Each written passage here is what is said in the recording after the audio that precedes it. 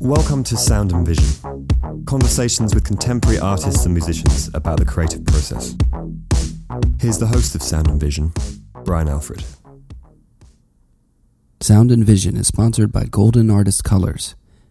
Golden is made in upstate New York by an employee-owned company that is committed to making the best materials artists can use. They not only make acrylic paints, but Williamsburg oils, core watercolors, along with a spectrum of artist mediums. Check out Golden's full line of artist materials, along with some pretty great learning resources at goldenpaints.com.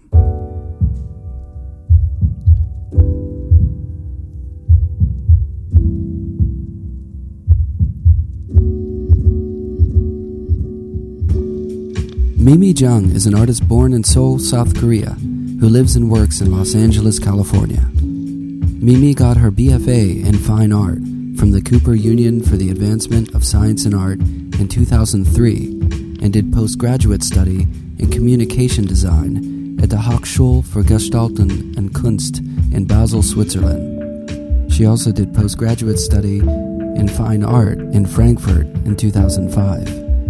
She's had exhibitions at the National Gallery of Victoria in Melbourne, Australia, at Fisher Parrish Gallery in New York, at Piazza San Sepolcro 2 in Milan, Italy, Chamber Gallery in New York, Le Heureux Gallery in Copenhagen, Denmark, and more, including her current show at Carvalho Park Gallery in Brooklyn called History Lessons, Delphine, Hennelly, and Mimi Jung, from February 8th to March 17th, 2019. Her work has been featured in Architectural Digest, Surface, Wallpaper, Dezeen, Interior Design, Creator Vice, Boom, The Wall Street Journal, Dwell, Elle, Decor, The Los Angeles Times, and many, many more. When Mimi was in for her opening at Carvalho Park Gallery, which is only a couple blocks from my studio, she stopped by for a chat about a wild youth moving about and being on her own, finding her way in fine art, and finding her medium, perchance, in weaving. Here's our conversation. Well, you must be excited, too. Oh, for this? Yeah, you super psyched to meet you. So excited to wake up early and sit in front of a microphone. No, I usually wake up at like 5 in the morning, so even when I travel, I'm just like, bing. But anyway. Was the opening nice? Yeah, it was great. I mean, I should have talked to a couple of, I think there was people that came that I didn't know that the gallerist wanted me to speak to, but I'm not in New York as often as I want to be, so I saw a lot of old friends and people that I hadn't seen in 10 years. Yeah. So Delphine, the painter that I showed with, Delphine Hennelly, she went to Cooper as well. She was a year above me. We didn't have any crossover in classes, but so she had some friends from Cooper days that I hadn't seen since I graduated. You remember none of them, right? I know, and Kadar, how wild is... No, small world. But you were born and raised in New York? No, I was born in Korea. I came here in 89 when I was 8 years old. 8's a good age to come, right? 8? You've developed just enough. So you're bilingual, totally. Yeah, and but numbers I'll do in Korean. Yeah. And those are always hard. Yeah, to acclimate to. Like reactions, if I touch something hot, I'll say it in Korean. And you dream in Korean, right? No, I don't dream in Korean. Oh, really? No, I don't think so. I recently had to renew my passport and had to write everything in Korean, and it felt so foreign to me because... Well, it's been a little while. Yeah. It has handwritten. I mean, it wasn't through... not typing. Like, I think a lot of young people feel the same way when they have to write something. Write They're like, something? What? Pencil? Yeah, for sure. And but yeah, so I came here, and I've lived all over New York. So when we first moved, we moved to Staten Island. I had an uncle that lived there, and so I think it was the easiest transition. What, to Staten Island? Yeah. Why is that? Because he lived there and we didn't know anyone else. Oh, easiest transition for you. Yeah, for the family. I thought you meant like Staten Island's the easiest transition into New York. I probably wouldn't have like that. And so that was my first impression of America. And I was like, oh, okay. Well, why did the family come over? What did they do? My parents were divorced. They got divorced. And in the 80s in Korea, it was very taboo. And now, every other person is divorced. Just like... Literally. Yeah, every other country. But, it was a big decision. And we moved here with... My sisters and I moved here. I have 2 older sisters. With our mother. Our father stayed in Korea. And I think it was just a fresh start. And she wasn't like, I'm out of the house. She's like, I'm out of the country. Yeah. I mean, they were pretty much separated since I was born. Yeah. And it was very normal to me that we didn't live with our dad. And so it wasn't much of a shock when we decided to move. And was your mom, at that point, was your mom doing her own, was she working on her own or? She's an artist. Yeah. She went to art school and then she became an illustrator. She worked with my dad for a little bit. My grandfather owns a silk screening manufacturing company. He used to make silk scarves for different companies abroad. And she designed some pieces, I think. It's not really talked about in my family, so I sort of piece things together here and there. But yeah, she didn't... it's, again, really fuzzy. I think there was some sort of child support deal that wasn't enforced by a judge or anything like that. But yeah, it was rough. I think there was a point where we didn't have a lot of money, and I remember... when you're a kid, you don't realize that you're poor. Right. I think it's really easy Relative. to be. Yeah. Things like reusing paper towels, like you wash it and you dry, and then that was very normal to me. And to this day, when I see my husband just like wipe his hands with paper towel, toss it, I'm like, what are you doing? But yeah, I didn't realize, even in Korea, I just recently went back with Brian, and it was his first time, and I showed him where I grew up in the apartment complex, and I was like, oh, okay, we were dirt poor. It looks different, doesn't it, when you go home? It's everything. I feel like everything's smaller. Yeah, so much smaller, and nothing had really changed. Even the supermarket that I used to go to hadn't really changed, and yeah, it was my first realization. And so even in Staten Island, I think just recently I saw an outdoor like plastic table, and I was like, oh, I think that used to be our dining room table. Like things you just was so normal to you, and you look back and you're like, oh, okay, I think we sat on plastic chairs. Like our dining room was all just outdoor furniture. And but one of the things, because my mom was an artist, we always had, I could always get any art supply I wanted. That was never an argument. And you knew about what they were, right? Yeah. At a young age, I would imagine. So readily available. And my oldest sister was an artist too, so, she's 7 years older, so she had everything, and then I would look at her supplies and be like, well I want to use this and this. And, but yeah, everything else was, I think, financially really difficult. Yeah. So you came over to Staten Island. Mm-hmm. Was it a tough... Staten Island? Well, just the shift in... it's not only shifting to American culture, but Staten Island culture.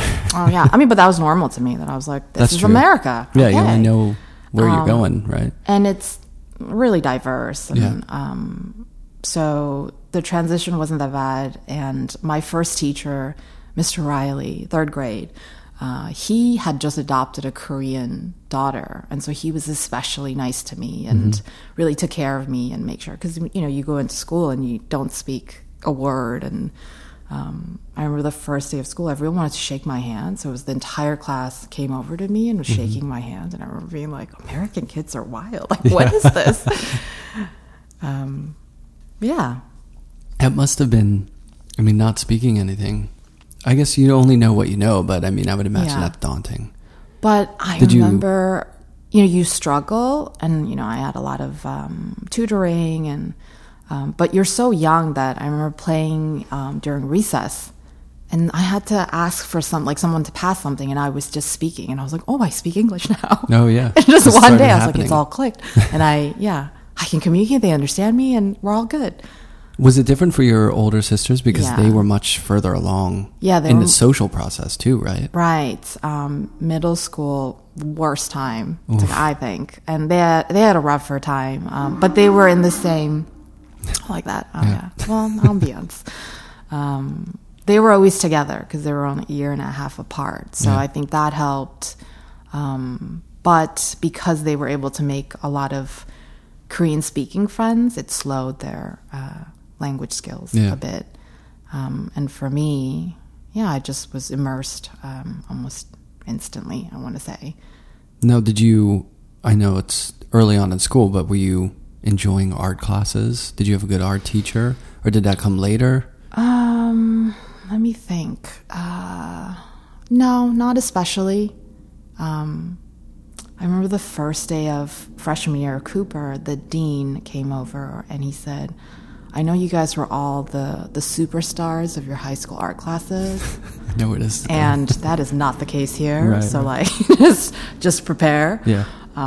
As if there's art superstars in college. In high school, in like middle nowhere. Yeah, right. But I don't think so. But I think a lot of my my lessons were from home. Yeah. My mom continuously taught us, and my older sister, I learned a lot from her, and it was very normal to visit galleries and museums, and it was just part of everyday life.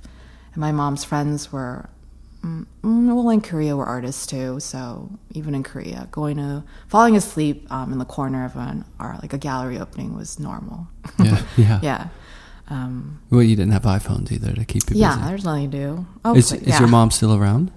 We're not in touch, but she lives in Westchester, New York. Oh, really? Yeah. So most of my family is still like New York, New Jersey, and I live in LA.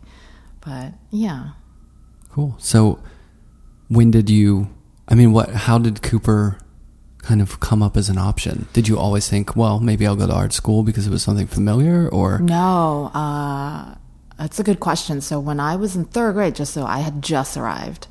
My mom, like every tiger mom, she had heard from someone that it was a free school. And it was free art school, and it was very expected of us my middle sister is a musician, to all be creatives.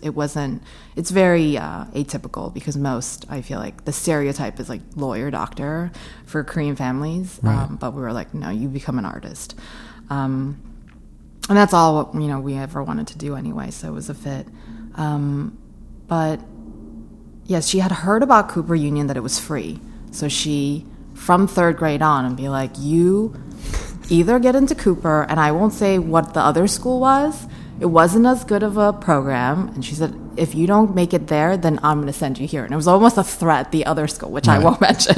And so it was just my part of, again, my childhood of like, that's the school I'm going to go to, or I have no other choice. Free school or bust. Yeah. And I honestly don't think she knew anything about it.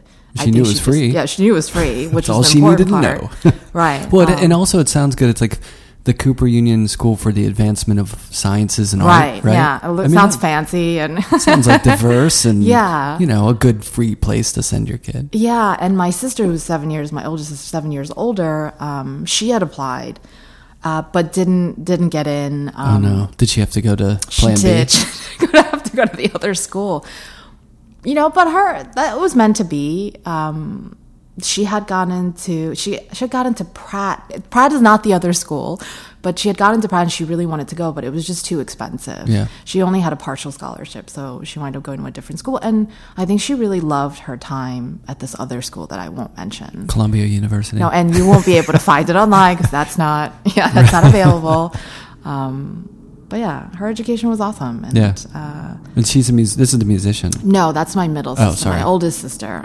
So she's an artist. The oldest sister's an artist. Yeah, she's not practicing anymore, but she's a fitness instructor now. It's so different. Cool. But she didn't get in, and so the pressure was really on to be like, do not make the same mistakes. But I had some time, and the only thing that I was able to do that my sister didn't get to do was do the pre-college program at Cooper. Oh, yeah. So there were two. There was a Saturday program and then the pre-college program, which was slightly different, but you had to be a New York City kid. Yeah. I'm not even waiting for you to ask me questions. I'm just telling you my whole life story. You're doing great. Without any prompting. Well, that was good parenting. She knew how to get it in, right? Is to do those early classes. Like that was good for your and that was probably process. Some other thing that she had heard. So, but by that time, so I moved out of my house when I was 13.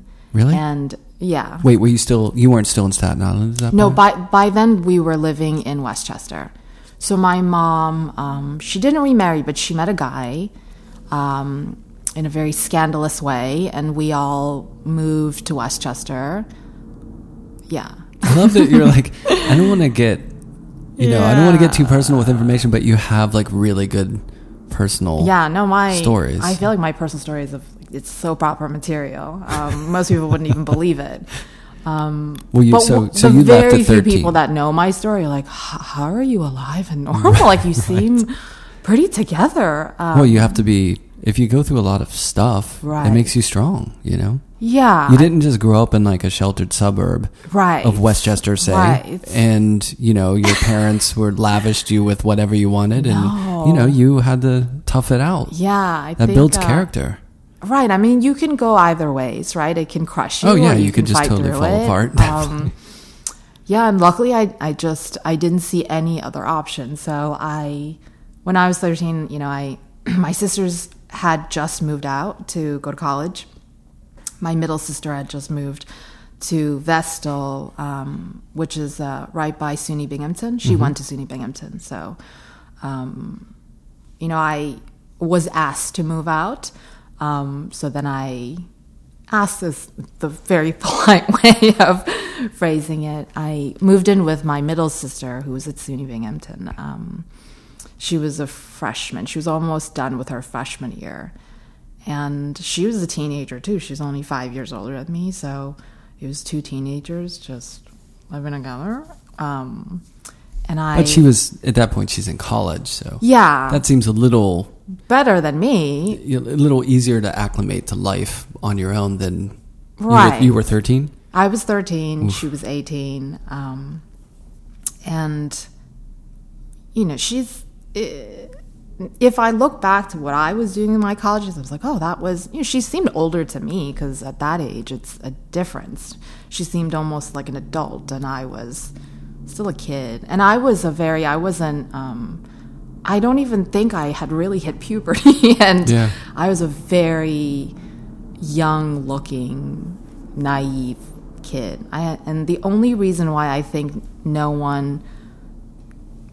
called Child Protective Services was because I was a good student and I was in, no trouble. Honor roll, and everybody just assumed that we were living with adults. Like I had supervision, and I enrolled myself at the high school, at the local high school. I think I just showed up. I took the yellow bus that I had seen come by the apartment that we were living in, and I just got on.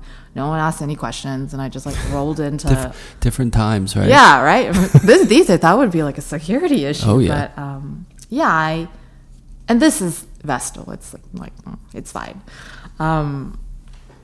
And I think I just said, "Oh, my parents don't speak English," so they were like, "Oh, you're like immigrant child, I'm maybe this is normal." And it was really not a diverse community, so I think they just believed whatever I said. So yeah, that was high school. That's crazy. Yeah. So you were on your own. Yeah, I mean, I had my sister. But you still knew that you had to get into Cooper, or at that point, did you just internalize it and you thought that's where I want to go, or did you feel that pressure? I felt like I had no other choice. Yeah. But it made me work extremely hard.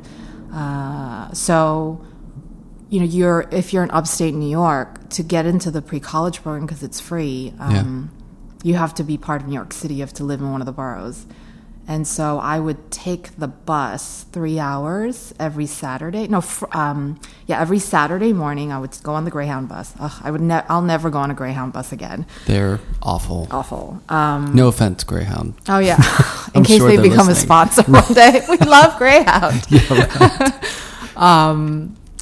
Yeah, right. I lied on my application, and I don't even think I was a good liar. I think I said I went to like Queens High School because I had to fill out a form, and it had to be one of the. I don't think so. Yeah. I don't know why I didn't research prior to, well, there was no internet, right? Yeah, I don't know, but I think they must have liked my portfolio enough, and I think they took pity on me, like, clearly this girl is like desperate to get into this program, and by midway they knew that I was commuting like 3 hours on Saturdays to get there, and then 3 hours back, and but it made all the difference in the world. I was waitlisted, and because I had done the pre-college program, I think I got bumped up and got in. So you did it. Did it disappoint? Was it a great place, or how was it? Cooper? Yeah, it was great. I think I just, you go through so much trauma as a child, and you kind of internalize it because you're working towards such a big goal. Yeah. And so you're extremely just like hyper focused. And when I got in, I think so much of that kind of came crumbling down to be like, okay, now I'm here. I didn't even have a plan after Cooper. It was just all getting in. Like, how do I get a free education, a free, like, good education? Yeah. And so my time, if I look back, I feel like it was a blur. I think I came up just enough to do a couple of, projects and works that I still to this, I'm like, oh, okay, it's not bad. Yeah. But I just couldn't focus enough to even look for mentorships and take full advantage of what was available to me. What years was this that you were there? This is 99 to 03. Yeah.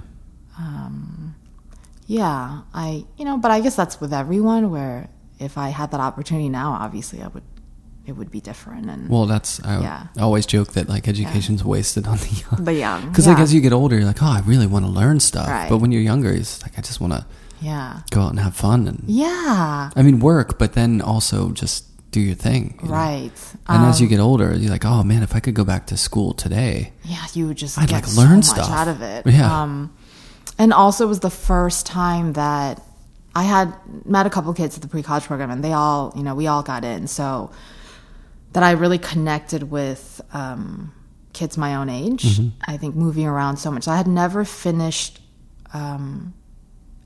and finished the same school. I was moving around like every 2 years. So growing up like that, you don't connect with people, and you're like, well, I'm going to be gone, so what's the point? And I think I was living a very like mini adult life.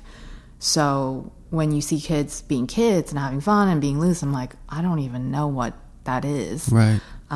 Did you, since your sisters were older, mm-hmm. were you kind of a loner in a way? Like you didn't, and you're always moving around, that you didn't have those really close friends that were always around? Yeah, they always shared a room, the bigger room growing up. And then most of my childhood, I shared a room with my mother because it was like 2-bedroom. When we first came here, it was a 1-bedroom, and like a tiny bedroom, and always was like all 3 of us in there. But eventually we moved up in life, and it was a 2-bedroom. I just picture your mom just like at night after you fall asleep going, Cooper, you need right? You better do it, or else. Oh shoot, I can't remember what you asked me now. What was the question? Oh, what did I was just generally asking how Cooper was. Oh, yeah. So, yeah. But you were just kind of like, you went there and you're like, mm-hmm. okay, I'm here. But you didn't have a feeling of like, well, now I'm going to work on this, or this is the kind of work that I like. It was more about, can I just get in here? Yeah. And then but were you taking like foundations and stuff like that? Yeah, was there that's anything? Required, right? There's foundation. Color theory. Mr. Rubin, he passed away, I think, in early 2000, but that was impactful. I think I learned a lot out of all my foundation classes. That's the only one I can recollect. You stayed awake for? Yeah, that I was like, okay. And, when you get into Cooper, you have to stay in. Like, if you don't show up and do your work, then you get kicked out. You get the boot. Well, it's free. They're not going to give you... Right, and just, like, let you slack off. Right. And there were a couple of kids that, didn't get all the way through. But it was hard. I think everything just hit me that freshman year, just like having the relief of like, I'm safe, and be like, oh, actually, now what? How do I navigate my life after this?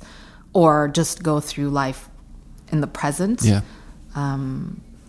You didn't set up a out of habit, like the next goal that you had to do? No, it was like blank, just blank. That's because it wasn't your goal necessarily. It was Mom's goal. Yeah. So now you're like, okay, well, now what? Yeah, so, Cooper, you don't declare a major, it's general education, and you can focus if you want to, and a lot of painters did, and I don't know, so I took everything from, printmaking to drawing to... Do you have to take science classes? Or is that just... Yeah, botany. Yeah. And which, do not remember. It's a semester of botany, so, yeah, that's... Wasn't your thing? That's another thing where Nowadays you would... Yeah, I would, I'm finally getting to bonsai. Like, I'd just be like, I would like that class now. But, so I took photography, but photography was too technical for me, but I think that those were the best classes. And I wind up, my senior show was mostly based on found photography and sequencing and albums and things like that. But yeah, that was closer to, I think, what I thought I wanted to do. But Cooper was great, and maybe other people have different opinions. It doesn't really set you up for reality of then how do you make a living and how do you support yourself? And I think... Most art schools don't, I don't think. Right. I mean, I wonder if it's changed. It has, yeah. Okay. And nowadays, it's not, like, taboo to talk about, okay, here's, like, how to build a CV and, like, be prepared to, like, do something creative after school. But in my day, it was, like, they didn't talk about that because they didn't want to taint your education with, like, the sort of, like, grime of real-world stuff. It's like we're teaching you about art. Yeah, not like romanticizing. Right. Yeah, we'll leave all like the business gross side out of it. But then you get out of school and you have no employable skill. At You're just all. like, okay. What? Yeah, and there were kids going to grad school, and I knew that would be wasted at that point because it was Cooper was a haze, and so I'm going to spend another 2 years, and then I'd really have to hone in and what am I doing. And so my senior year, I did a couple of what is it called when you're a private study? Independent study, with the professor. Her name is Margaret Morton. She's actually a photography professor, but she did graphic design as well at Cooper. I didn't have a class with her prior to that, but she was very supportive of my work, and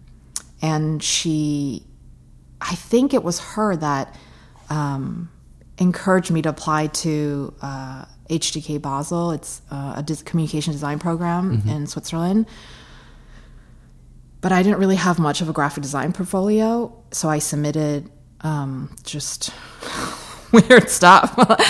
A lot of the sculptures and installation stuff that I was doing with the found photography and some drawings. And luckily, and this is the story of my life, I think that school really hadn't seen a portfolio like that. And so they were like, okay, like, let her. It sounds interesting. What would you do in graphic design? I mean, I had taken some graphic design classes at Cooper, but really in the foundation year, the early, just like basic 101, how to use like Photoshop and Illustrator and all that stuff. So I got in, and it was a scholarship program for a year. So that, again, it was free. Free year in Basel. Yeah, and I was like, well, I'll be in Europe, so I'll travel, and that's what I'll do. And that was probably the best decision I made, not because of the graphic design program, because clearly I'm not a graphic designer, but it made me travel. And Basel from New York City there's a lot of distractions. There's nothing going on in Basel, just time and aloneness. But I learned at that point, I think, how to live with my own thoughts and not be distracted and take it easy and just absorb what was around me. Yeah. Did you do some Europe travel? I did. It's so easy. I know, and it was, I don't know if they still have Europass. Europass, I think so. Yeah. I haven't done that in a while, but yeah. I had one of those. First year, a friend of mine had bought, when I was going off a little travel I guess it was like a fanny pack where like you put your passport and your ID, and it was like little pockets for everything. The first time I went to Milan, like immediately stolen. Like all of my ID was immediately gone because you don't put it all in the same place. Right, you diversify that stuff. Right. Everything, money, everything was gone. Yikes. Yeah. No, I made a project out of it, but that was trying to cross the border back to Switzerland, trying to prove that I was me was extremely difficult. Yeah. But I made it back, and that was an adventure. Yeah. How was it? I mean, what did you actually do while you were there? Did you make work, or did you study, or? Yeah, so I took, everyone went there to study typography with Wolfgang Weingart, who's like the most famous, graphic designer in the world. The font and god. They were learning how to kern by like cutting out the letters and just doing it under glass. And I was like, oh, whoa, no. That's old school. Like, fuck that. Like, I'm not, that is ridiculous work. Right. And so I signed up for like motion graphics and action scripting, but I don't have a technical brain. So coding was like, what's going on? Like, I don't have any foundation in this. So how do I make things move? But I would have ideas, and then I would almost con my classmates to just write me a little code here. And I would get everybody to do little sections to be like, make it move like this, make this go like this. So with I wind up just doing essentially art projects, I want to say, using the computer. Yeah. And I used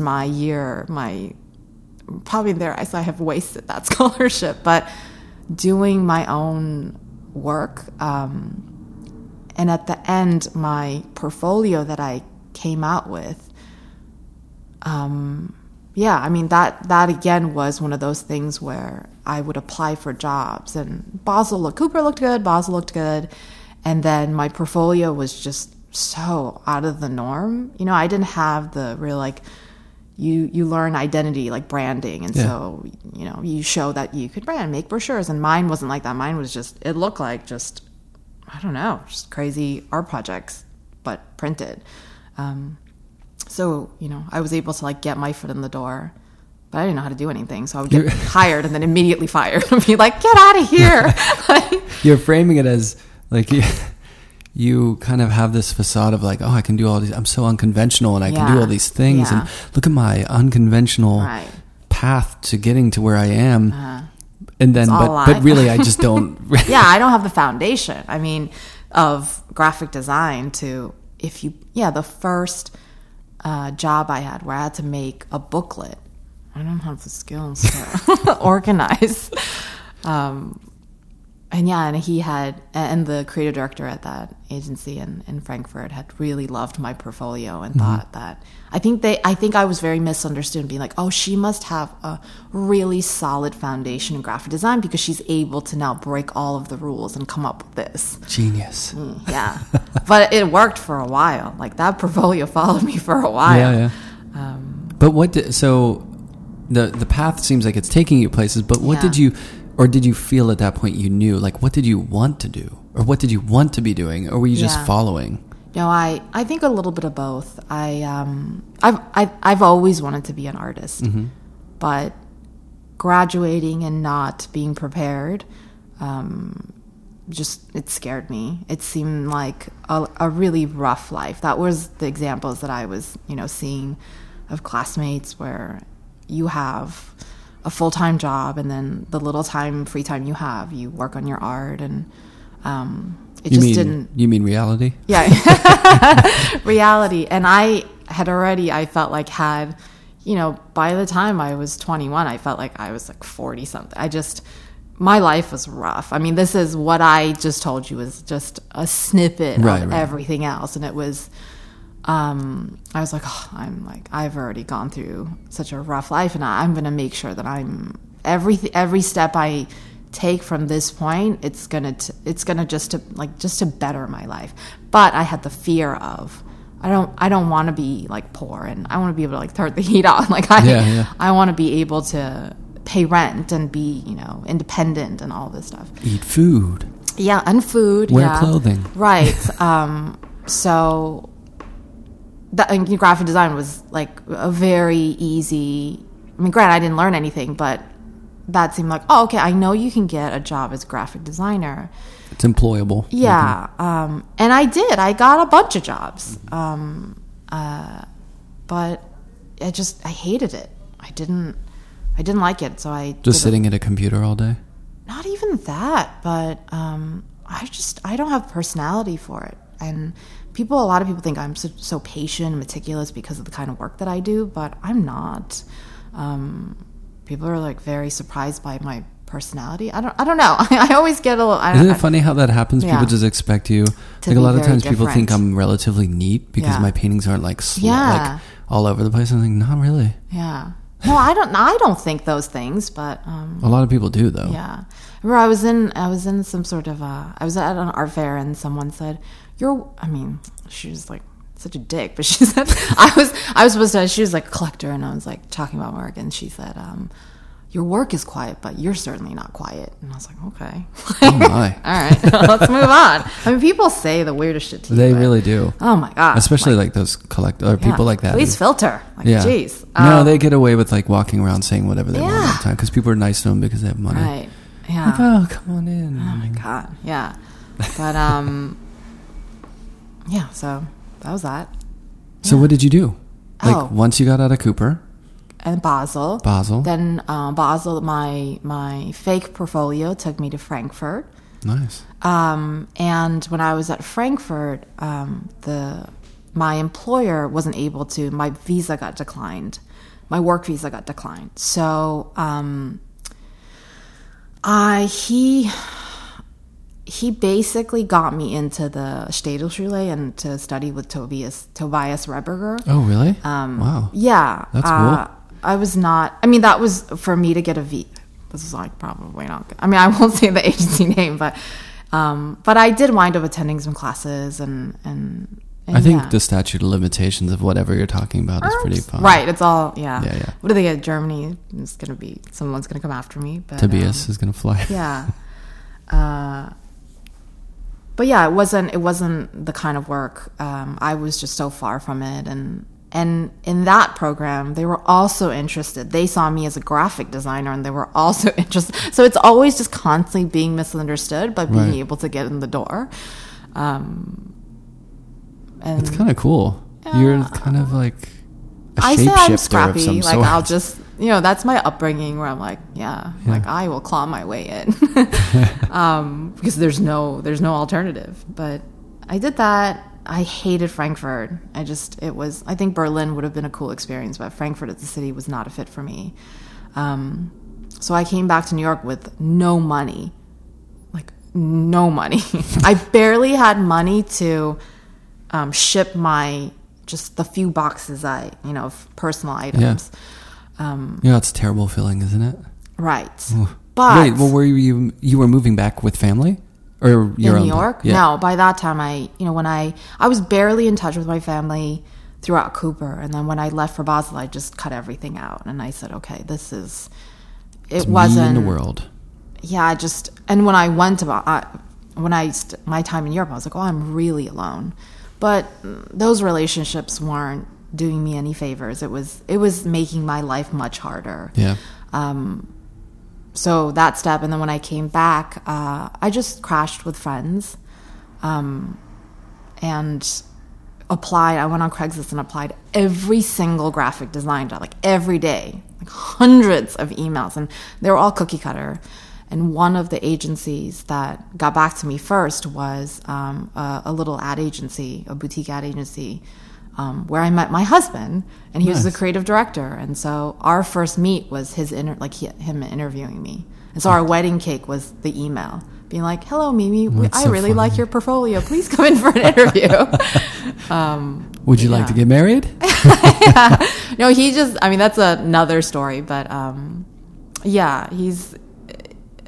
it was meant to be. I think it was the path, the everything, the whole graphic design. I really do believe that it got me to meet my husband, who has changed my perspective in life. And I think it's like I kind of went through my childhood again, where stability and structure and like someone constantly supporting you is what you need to have some space in your brain to absorb other things and be, I don't know, maybe creative, but not only creative, but to actually produce work. I mean, some people thrive on just living off the cliff, you know, right on the edge. But I think for me, it was the opposite. I needed a little bit more structure and care.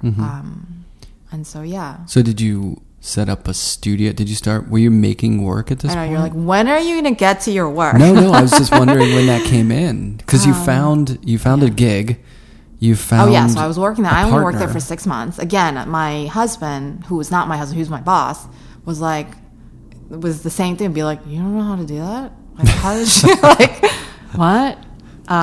Was he a little more lenient? No, he was a tough boss. And I didn't even know any of the shortcuts for any of the programs. And I would just go to be like, file, dropped, like one at a time. Red flag. Yeah, and I remember him... And he's the kindest, most gentle man. And I remember him being like, what are you doing? And he prints it out and tapes it on my monitor and was like, by the end of the day, you better learn all of these shortcuts. And I was like, okay.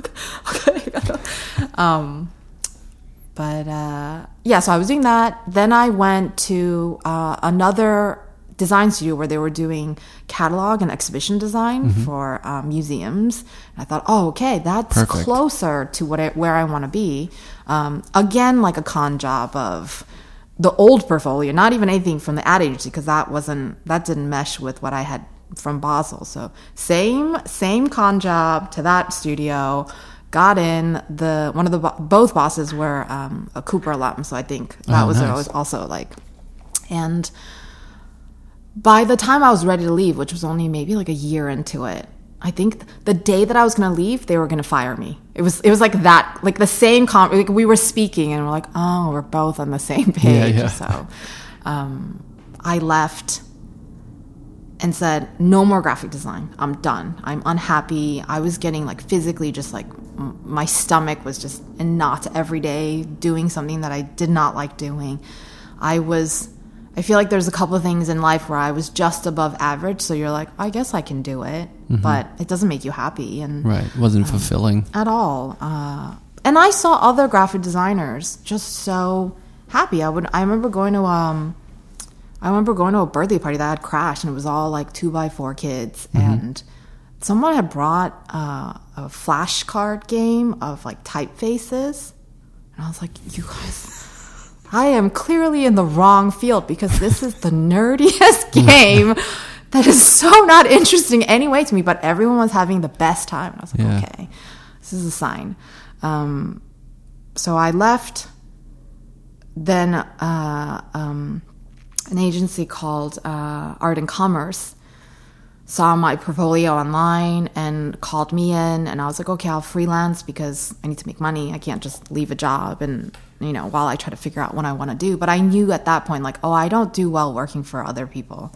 Like, I'm much too selfish. Like, I need to work for myself. Be your own boss. Yeah. And that was very clear from early on. So Art Commerce, just like a couple of weeks, and I was like, this is too much of a safety again, so let me get out. And then IDEO, I don't know if you're... Yeah, I know. Yeah, and I remember IDEO, someone came from IDEO to show us what the whole company was about at Cooper, and there's the video that's really like from the 90s that makes IDEO seem... and it is. It's a very innovative company. Right. But they found my portfolio and they're like, could you come in? We're trying to expand our New York office. And again, I think it was just a mix of different work that I've done. And that was I want to say it was like 2 months of interviews. It was so rigorous. And then I didn't get the job. And I was like, you've got to be kidding. After that? Yeah, I didn't. I had to meet with every single person in the office. I didn't even get the job. But that was the best thing that happened to me because that made me be like, fuck this. I'm done. No more. I'm over it. I kept getting roped in. People kept presenting opportunities. And I was like, this is it. Wow, your life would have been different if you got the gig. No, I would have gotten fired. I'm pretty sure. They would have been like, what? Right. Who is this person? And it's so much about teamwork. And I was clearly not cut out for that. And I'd like to think that they saw through that. They were smart enough to see like, oh yeah, this is not going to be a place for her. But I did meet the creative director. Her name is Mimi Chun. And I feel like we've crossed paths so many times in life, and she's now a friend of mine. And, you know, I'm Mimi Jung, she's Mimi Chun. And so I thought, oh, this is very unusual. Close.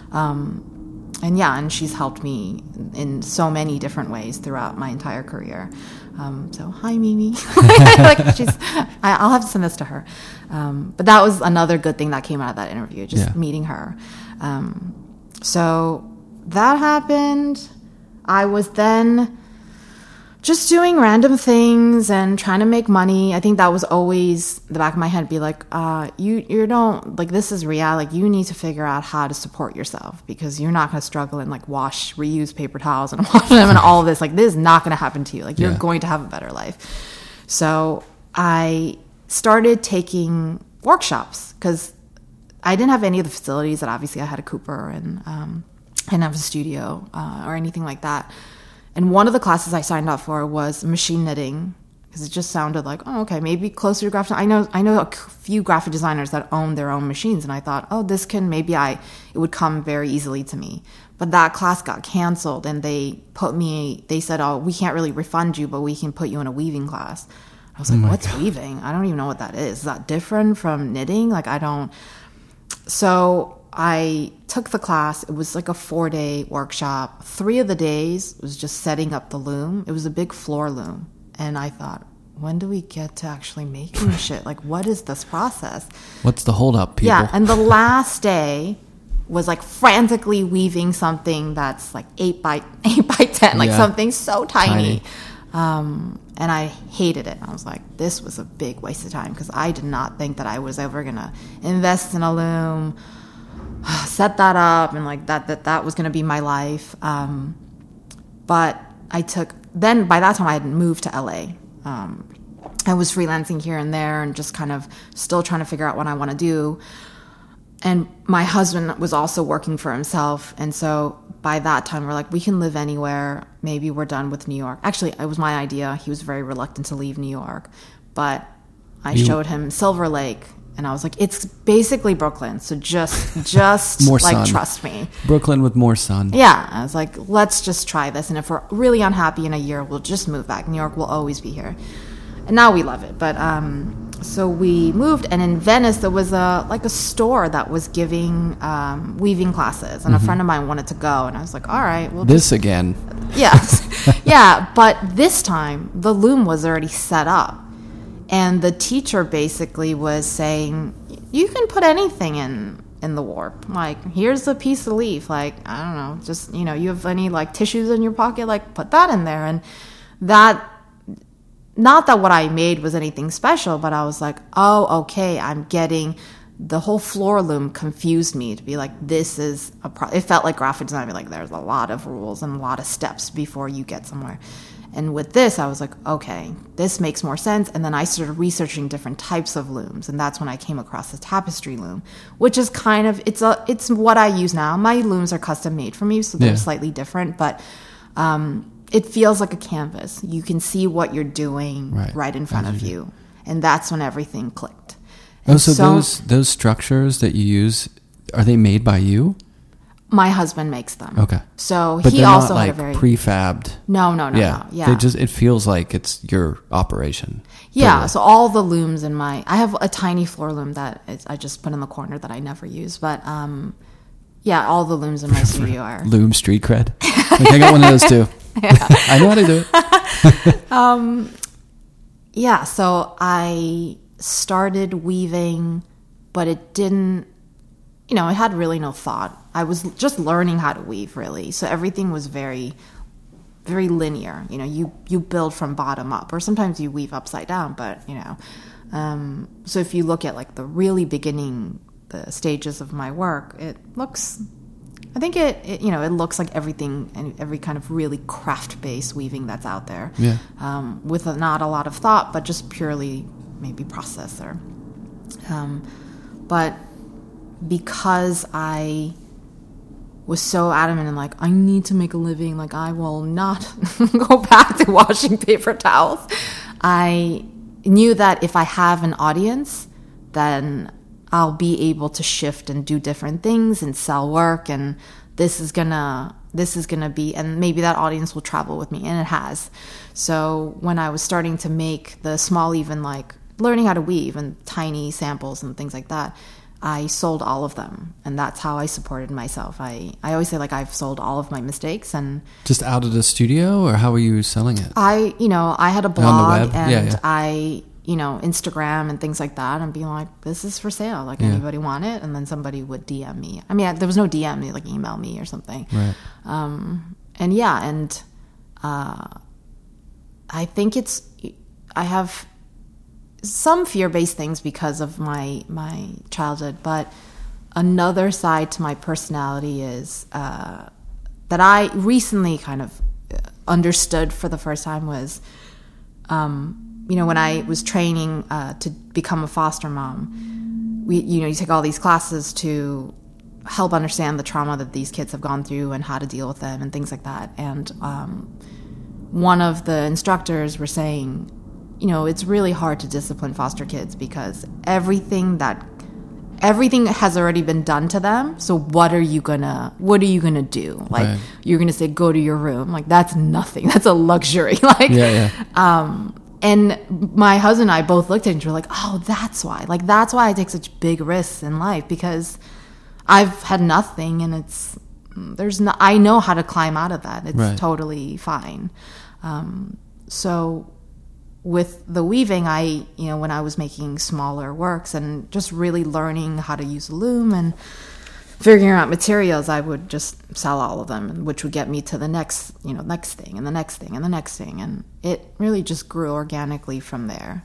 And, well, it's kind of nice, I guess, as you're doing that and selling those things, you're building I would imagine you're building a repertoire of like how to do what you want to do. I mean, it's how to diversify it. Right. So the normal way, I would say, is you lock yourself in the studio, you build a body of work, and then you show it. Yeah. And to this day, I work, and it's now become half-half, but I'll, even when I, get commissions, I don't take all the commissions, and I'll only take commissions where, I wanted to develop that body of work or that series. So, and I'm interested in this. So I'm able to sort of pivot and sort of guide the collector to be like, well, this is what I'm interested in working on. So if you want to commission something for me, this is what, I'd like to do. Yeah. So I'm building a body of work and learning and really honing in, but I'm able to sell the work and have a life. Yeah. So, well, your work, it really seems like, I mean, I don't know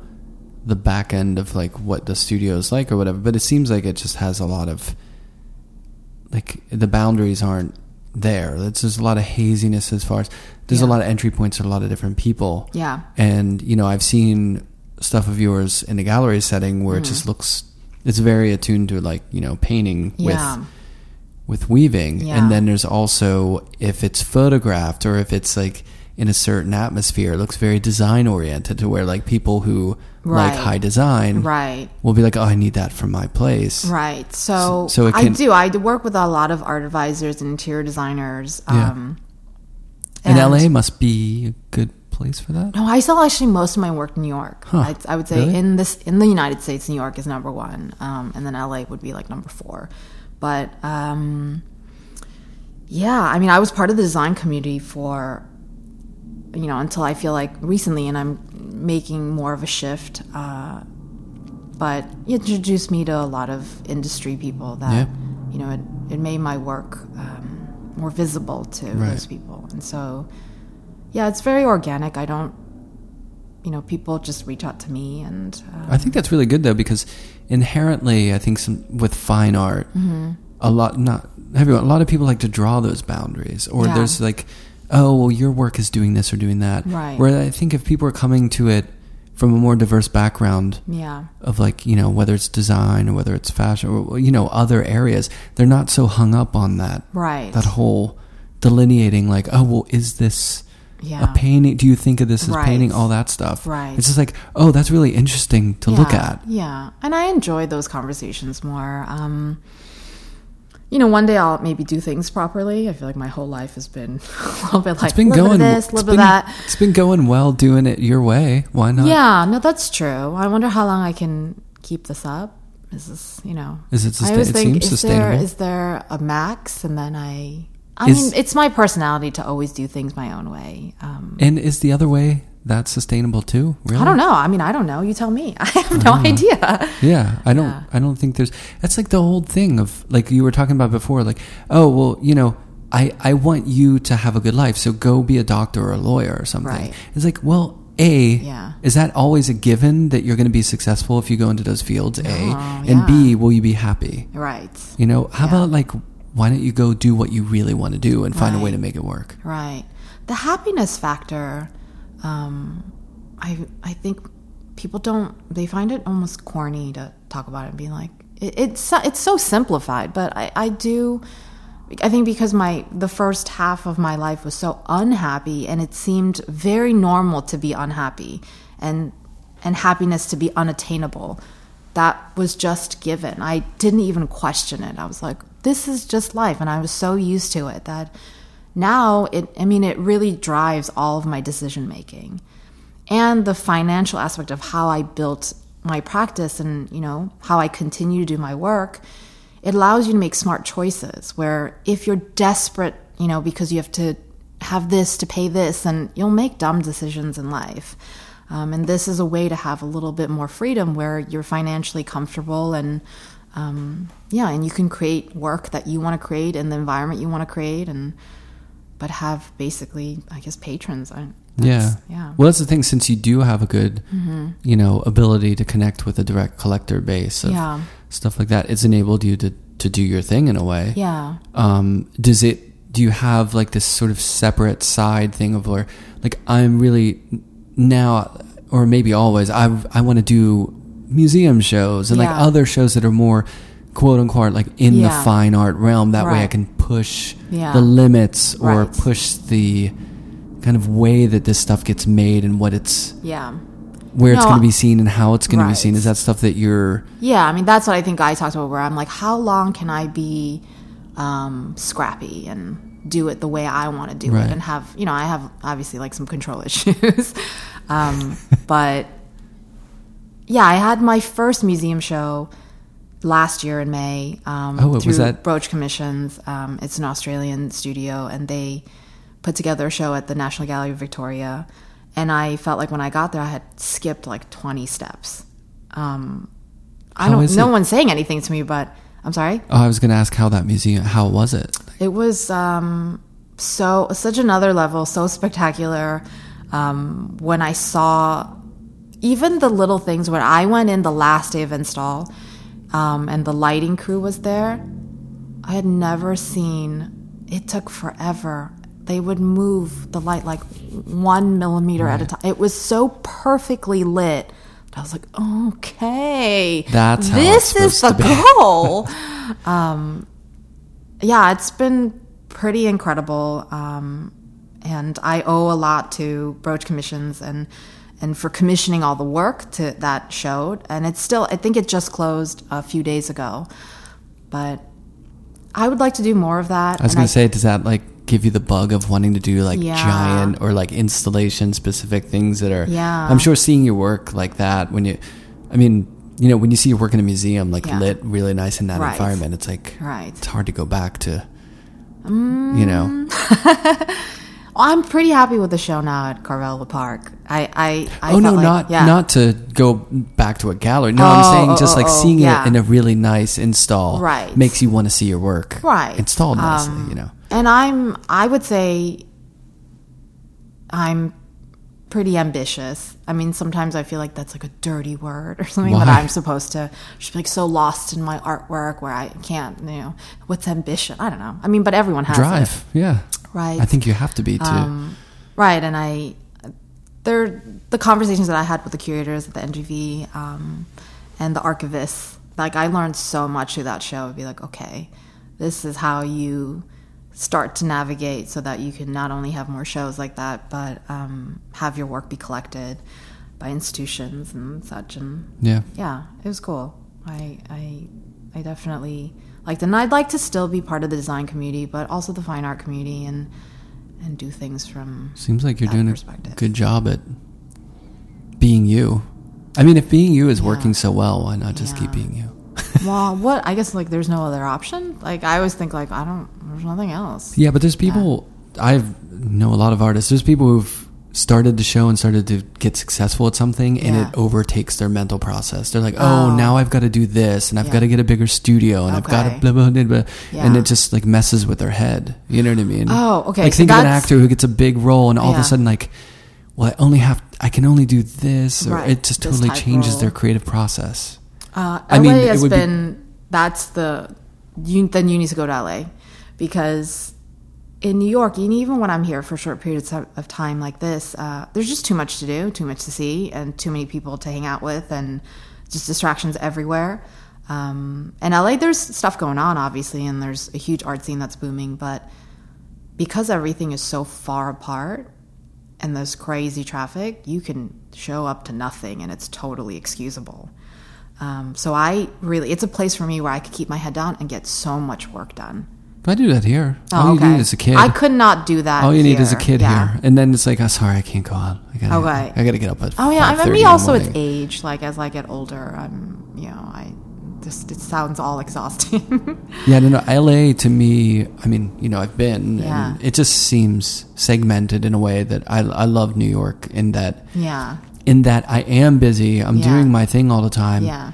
But if I need to, in a pinch, I could go out in like 10 minutes and be somewhere where I can meet people, and that community's right there, and not drive an hour and a half and like on the right moment to where people come together for an hour and then go drive somewhere else for, you know what I mean? Yeah, that cannot happen. I can't hang with that kind of. But I like that. I like, I wasn't doing that here either. Just like spur of the moment, like, let's get a drink. I like nice dinner parties at somebody's house. That's my favorite thing. Or, dinner with like a very close knit group of friends. I think when people meet me, they misunderstand me, think I could be social, because I'm somewhat friendly, and I'm speaking to you. I've never met you before.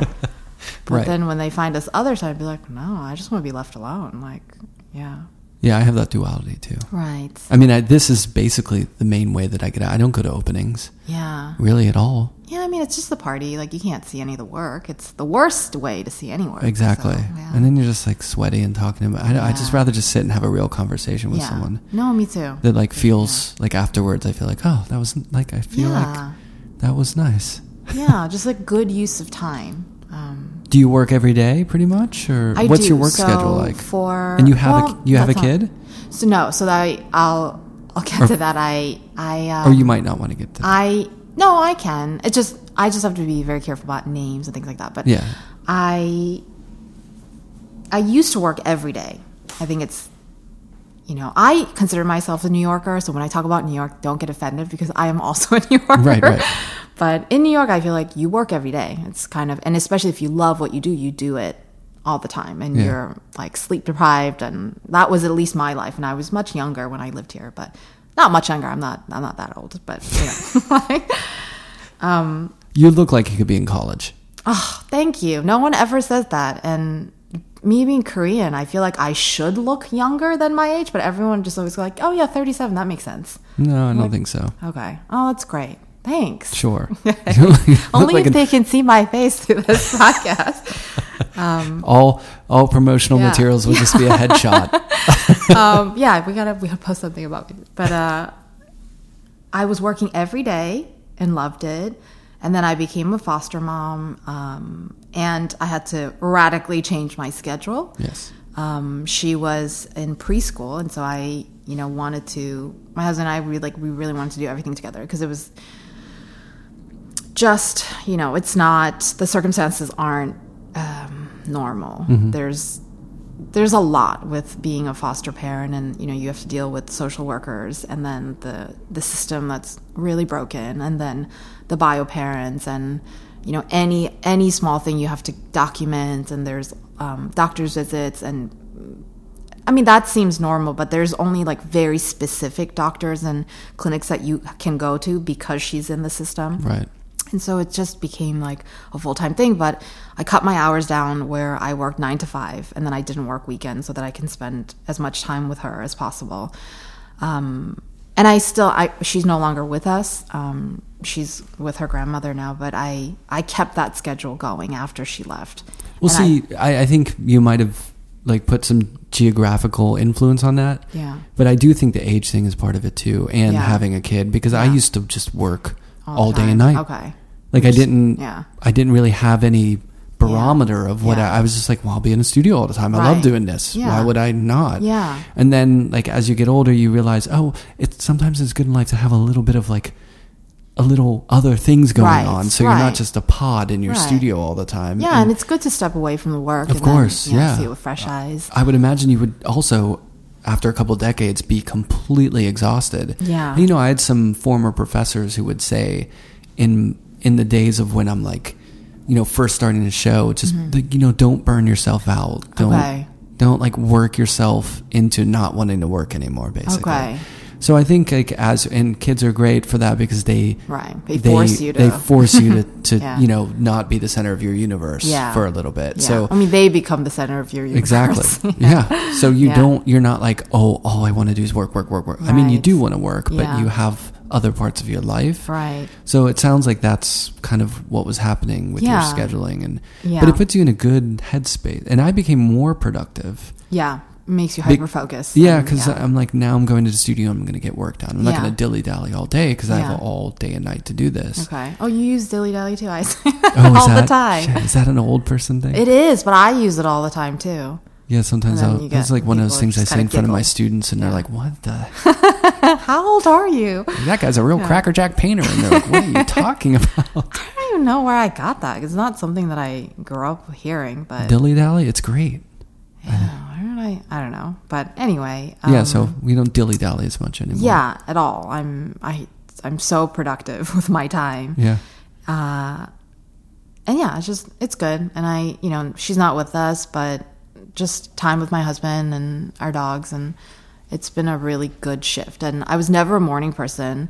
My foster daughter made me a morning person where have to get up. She was just like, no choice. Yeah, crack of dawn. She's up, so you're up and making breakfast. And like, I envied other people where some people have kids and they ease into their morning, or the opposite, where the kid won't wake up and you are frantically feeding your kid breakfast and rushing out the door. I'm sorry, I'm unfamiliar with that situation. That sounded awesome to me because we would get up so early that we could like full breakfast, like pancake breakfast. There was like time to make from scratch because it was just, we're like, how do I spend the next 3 hours before I drop her off? Did it this morning.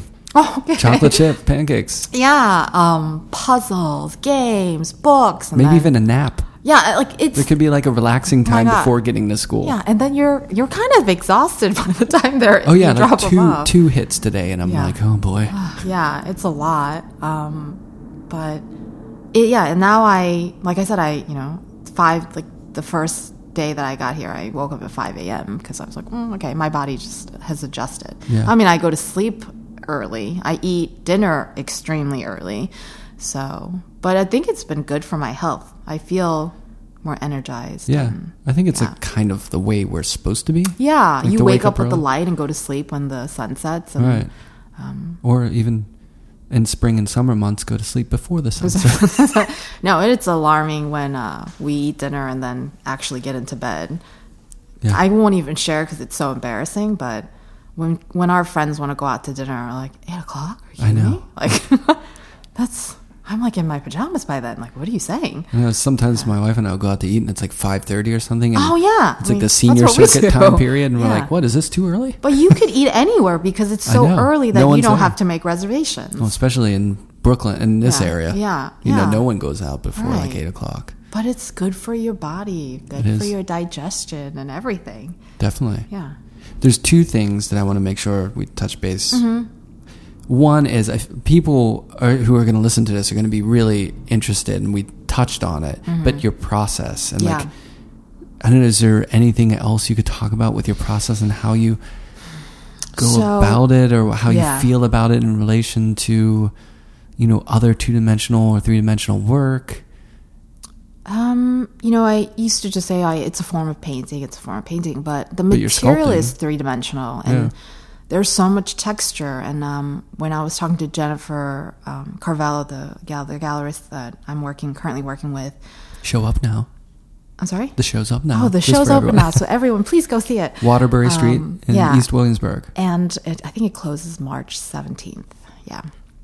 So she was looking and she was like, some of the layers seemed more, the woven layers seemed pushed out.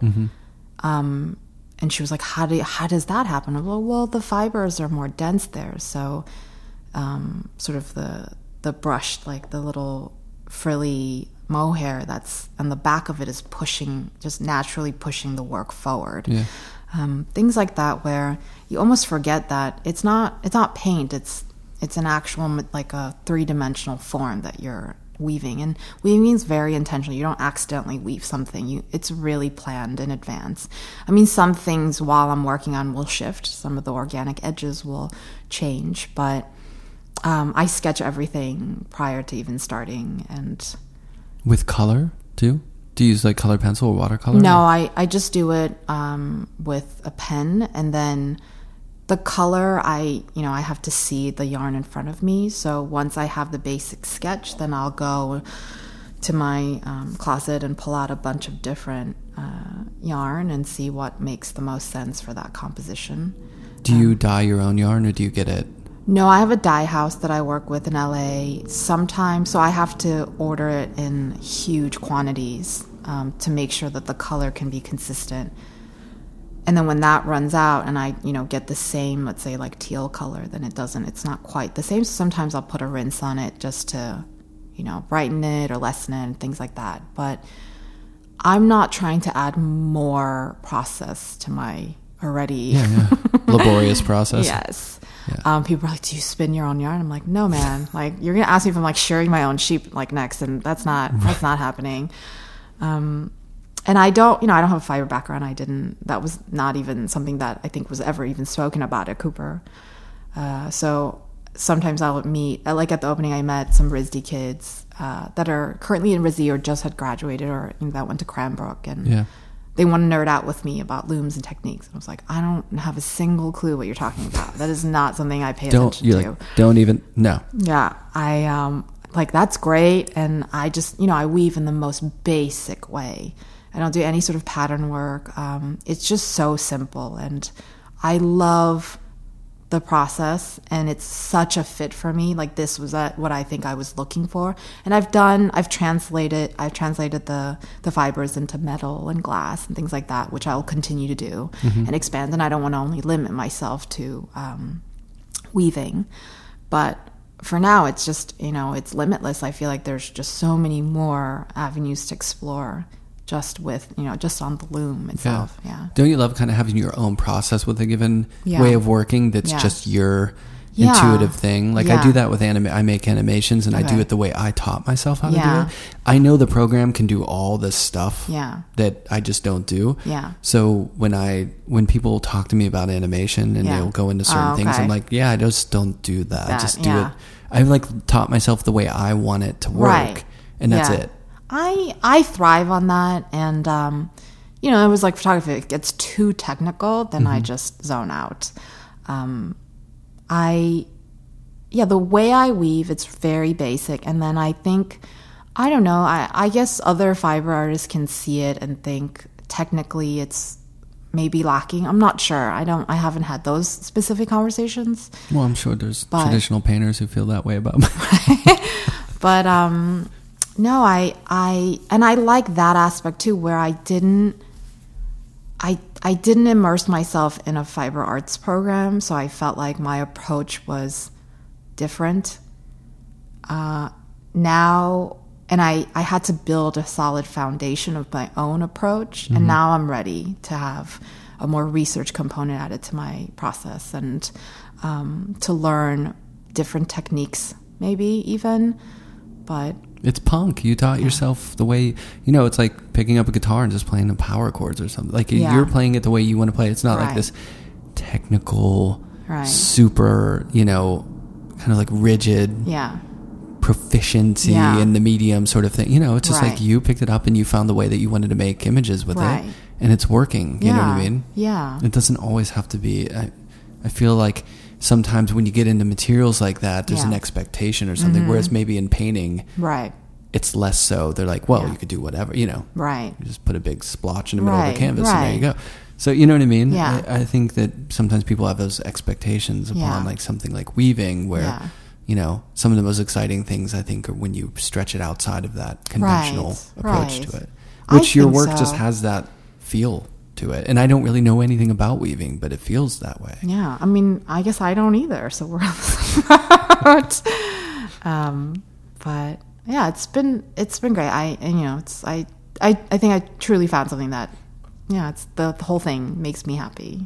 That must feel good. Yeah, I think it's your thing finally. Yeah, and even a couple of years ago, I was having a conversation with someone that had a very similar childhood as mine, and we were at some sort of party, and we're just two of us sitting in the corner talking, and I said, I don't know who brought it up, but I looked back and I said, oh, every crappy thing that happened to me, and again, that's another show for, you know, it's a soap opera. It's my life was insane. But if it didn't lead me to this point, then so I guess what I'm saying is I would go through it again. It would be painful. I wouldn't volunteer to do it, but it would, if it got me here again, if I had to do it all over, it was worth it. Like, just because I'm like truly where I want to be, and it just felt it finally all just clicked and fell into place. I mean, there's other places I want to go, but it took a long time to get here. Yeah. And unfortunately, the friend that I was talking to, she was like, no, never. I would give everything I have up now just to have had like a normal, I mean, no one has a normal childhood, but something a little bit more stable. Yeah. But then sometimes I see kids of like super stable households, and they have all this anxiety that things won't be perfect or won't be to where they don't have to worry about stuff. Right. So you're like damned if you do, damned if you don't, basically. That's true. We're all like, that's true. No, you're right. Yeah. No, and I'm very optimistic, but that sounded very pessimistic. But I think it's just you're going to always see both sides of it. Or there's two sides to every coin. You know what I mean? But those kids that, I think it's the parents. I mean, it's so important what your parents instill in you. I know, no pressure, right? No, I felt that when I had my foster daughter, where she would pick up every little thing I said. Mm-hmm. It was, I couldn't relax. Right. And I always constantly felt like I had to make things into a lesson. And even when you're like, I got through the day, the hardest were the Thanksgiving weekend. You're like, how many days are you off? Oh my God, yeah. And then everything's closed, so you run out of ways to entertain your kid. And I mean, this was all new to me. I didn't grow up with an infant, and she was 3, and they called us within 3 hours. She was at our house. Yeah. And so it was just everything was so quick. And so learning how to play with your kid is really exhausting. Yeah. I'm bad at pretend play, and holy crap, it's really endless. Yeah. And they say, like, don't play with your kids. Just like, don't half-ass it for a long period of time. If you're going to play, just play like hardcore 10 minutes and make it really fun. And that'll benefit them more than just like, what is it? Oh yeah. Why don't you come here and do it? Can you move away from the TV while we play our card game? You try to make things like a game that's clearly not any fun for them. Right. But, the thing of constantly having to entertain, but to improve and to have her learn. It's like shaping a human being. Oh my gosh. It was. Yeah, it's not easy. And they don't give you a handbook. Yeah. I mean, and that's almost like you have to be conned into it to just surprise. And then you're like, well, I guess I'm a parent now, and I just do it all. Right. Yeah. Yeah. But I think it makes you a better person. Or it can. Yeah. Yeah. I mean, we're not as selfish, at least for me. Oh, yeah. I mean, we totally went back to our selfish ways. After she left, I mean, there was a hole, and so much, just the recovery time was rough. But, yeah, I mean, we'll go out to do things and being like, imagine if we if we had another foster, like we would not be able to do it. Oh yeah, you could go see a movie. Yeah, or this trip dinner? was. I remember I had to go to London the first month that I had her, and that was a huge deal. Where I had just got into her life, and then I was going to go, and the whole explaining like, what is the world? Where is London? Why are you in a different time zone? What is the plane like? How do you fly somewhere? And then having her understand, like, no, I'll be back. Like, it's going to be different. Like, you'll see me again. Yeah. This isn't goodbye forever. Yeah. But the amount of anxiety when I was there and the stress on my husband and all of, like, everything he had to pick up because I wasn't there, it just made the trip, like, really rough. But you're probably so used to it, and you do it on a weekly basis. I do. Yeah. Yeah, it's good. Yeah. We have fun. Yeah, no, that's great. I mean, I saw my friend's kid the other day, and he was playing by himself, and we were all eating brunch, and we had full conversations, and I just couldn't. He's 2, and I was like, how does this happen? Like, what?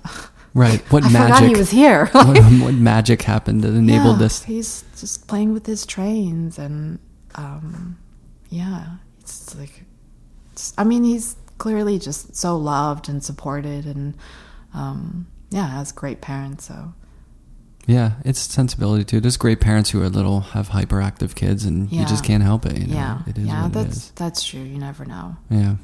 What about? Well, one other thing I wanted to ask you about was music. Because we often talk about music. Was it big in your life growing up? No, it was complete opposite. So I grew up with a single mother. No music in the house? No, complete silence. What about your sister, though? She became... Oh, yeah, she did play the violin and the piano, so that was the only thing. And if she were to listen to music on her own, which she did, it had to be headphones. So there was music. She would practice all the time, and I would hear that, classical music. But anything, even with pop culture, was...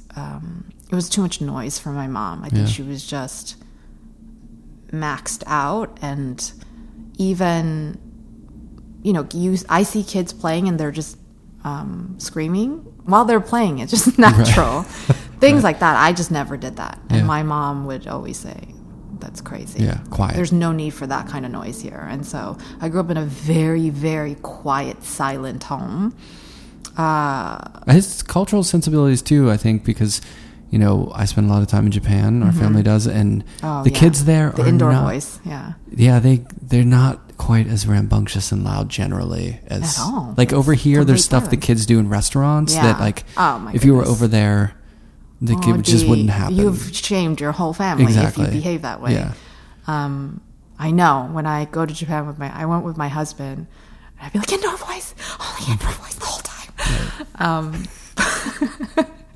And he's not a loud person at all. It's all relative. Yeah.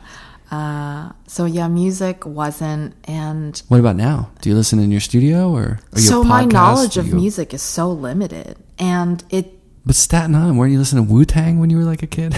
No, like pop culture really wasn't. I don't know what's going on. A lot of my childhood is going to school and people would talk about TV shows like Friends or. I guess that's the only thing I could think of, or New Kids on the Block. When I came, I didn't know what that was for the longest time, and then when I knew, I just was pretending to be like, oh yeah, I know that song. Or, I love them. Yeah. Oh, Monica and what's her name? See, I don't even know. Rachel.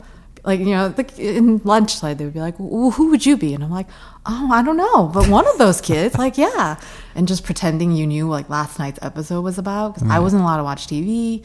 I didn't listen to any pop music. Like, it just wasn't. But now I'm starting to, my husband's made me like a few playlists, and this is going to make me sound so old, but we just got Alexa, and probably recording everything we say all the time, but because he's already listened to so many things that I'll just be like, play music. And then it'll just whatever play music. Yeah. And that's, it's so sad. That so makes open-ended. Play like, okay. Sounds. Yeah. And then it'll just play whatever, he's been listening to. And I was like, oh, okay. But usually I like to work in silence because I think it's now so part of my being. And once in a while I'll play like, one of my like I like Cheers, like that's my go-to show, and The Office, and like you'll play that in the background. Yeah. I won't be able to watch it, but it'll be running. Like I can envision all of the scenes. So and you feel like something's happening. Like yeah. But something. That's not that often. I mean, it's usually when I'm weaving, there's really no noise. When I'm warping, then I'll play music because it's very physical. The bigger the piece is, the more physical it is because you're really like stretching your whole body every single time. But when I'm just weaving, sometimes I'm on the floor for, I'll weave for a whole day and move up like 2 inches, and I'm just dragging my butt from left to right all day long. That's when I want it to be silent so I can just sort of be alone with my own thoughts. Yeah. Yeah. And who needs a gym? The gym. I feel like it's not. I lie to my general doctor and say, but my work is very physical because I don't work out at all. Mm-hmm. But I'm not really getting a workout. Are you stretching? You're moving. Yeah, but not so rigorously. Much. And you're like fitness trackers. Like, you're not really working out. The only way, like my back muscles that like no one sees are the only, like they're there, like there's muscle there. Right. Everything else is like pretty loose. Like there's not much happening there. You would think like my arms would be just jacked, just like shredded, but no. Or more like, I was thinking more like a yoga Pilates to where you're like doing like just stretching like movements so you feel like limber and not like stiff. Like if you were sitting in front of a canvas and you're like, for hours, like your posture is probably better than, there's like almost days in a row where I have to stand like I have to sit 90 in order to like reach certain places. Yeah. So you're right. And now we're both probably really conscious about our postures. I'm going to be shrimped hunched over. I think you told me to be so close to the mic and I haven't been doing that. That's the best you've sounded the entire podcast. I'm so sorry. It's okay. I think I was trying to look at your face. So I just was... I hide behind these things. You should have told me. Oh, no. No, you sound great. Okay. It's very quiet in here, so. Okay. So, tell our listeners about the show that's up now. Yes. Which is? History Lessons. It's a 2-person show with Delphine, Hennelly, and myself. And Delphine's work is informed by tapestry, so it's a really interesting combination of work. And it's the first... well, actually, that's not true. There's a couple of... Some pieces I've had for a while, but there's 3 that are new that haven't been seen before. And then, I'm very pleased with the outcome of the show and just the flow of the show, and the sequencing couldn't have been better. Yeah. Yeah. And you said it's up till the March 17th. Yeah. Nice. And then how else can people see your work? You have a website? I do. You're active on social media? I am. So my website's just my name, mimijung.com. Mm-hmm. And my Instagram is by Mimi Jung. I can't get in touch with the original Mimi Jung. She won't write me back to be like, can I just buy this? Yeah. And she doesn't even post. So if you're listening, please write me back so I can just give it up, Mimi. Yeah, you're not even using it, man. You're not using your Mimi. Yeah. No. But it's by Mimi Jung. And sometimes people think Bai is part of my name. So they're like, how do you pronounce it? I'm like, Mimi? What do you mean? Yeah. That's funny. Yeah. Okay. Yeah. Well, thanks so much for coming over. I look forward to seeing the show. No, thank you. I feel like it was just 2 friends chatting, and that's the idea. It's awesome. Yeah, I know. No, it was nice to meet you. No, so nice to meet you. Thanks for having me. Thank you.